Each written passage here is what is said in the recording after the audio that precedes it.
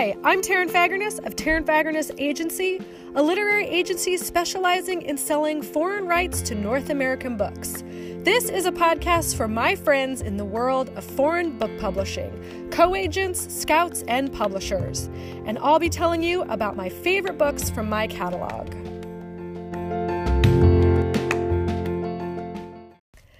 Hi friends, I am so excited to talk to you about the debut rom-com Love in the Time of Serial Killers by Alicia Thompson.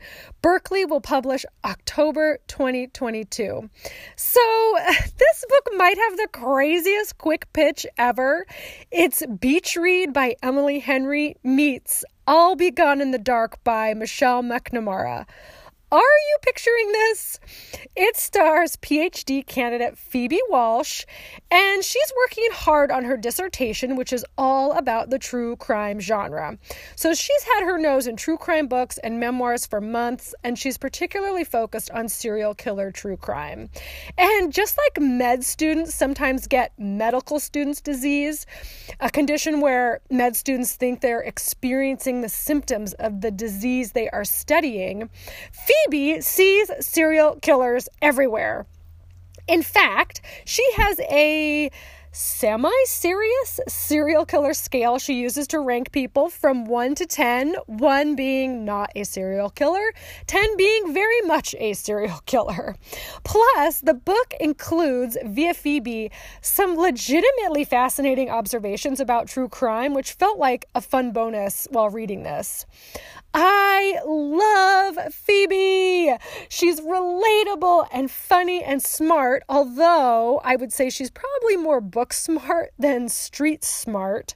She adopts a cat and is so clueless as to how to take care of it that she has to check out a book on cat care from the library and is constantly texting a friend anytime the cat even pokes his head out from under the couch.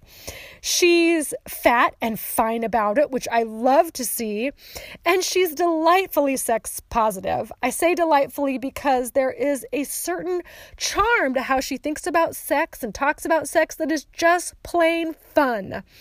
Now, Phoebe has recently come to Florida because her father passed away, and she and her younger brother, who I would categorize as obnoxiously good-natured, they have to get their dad's home ready for sale. Now, her dad had neighbors, and one of those neighbors is Sam. He is attractive, dare I say hunky, and he offers to help Phoebe move a heavy desk.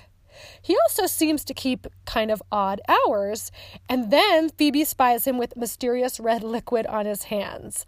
So Sam naturally jumps to level 6 on Phoebe's serial killer scale.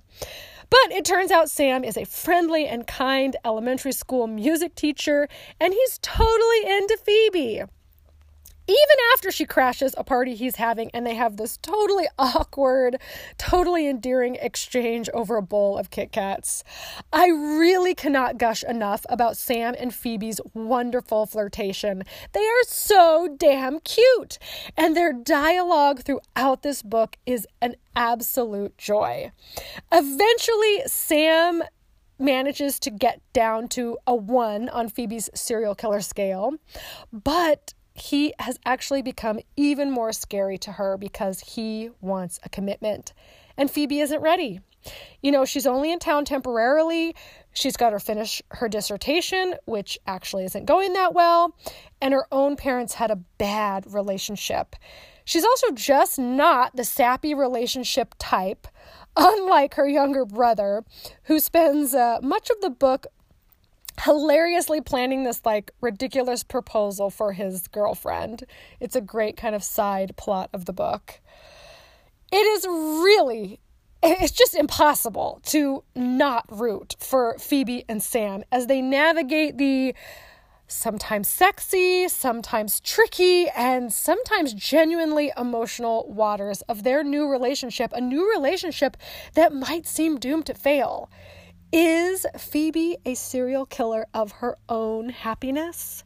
You will have to read this awesome debut to find out. I really, really hope you check out Love in the Time of Serial Killers by Alicia Thompson.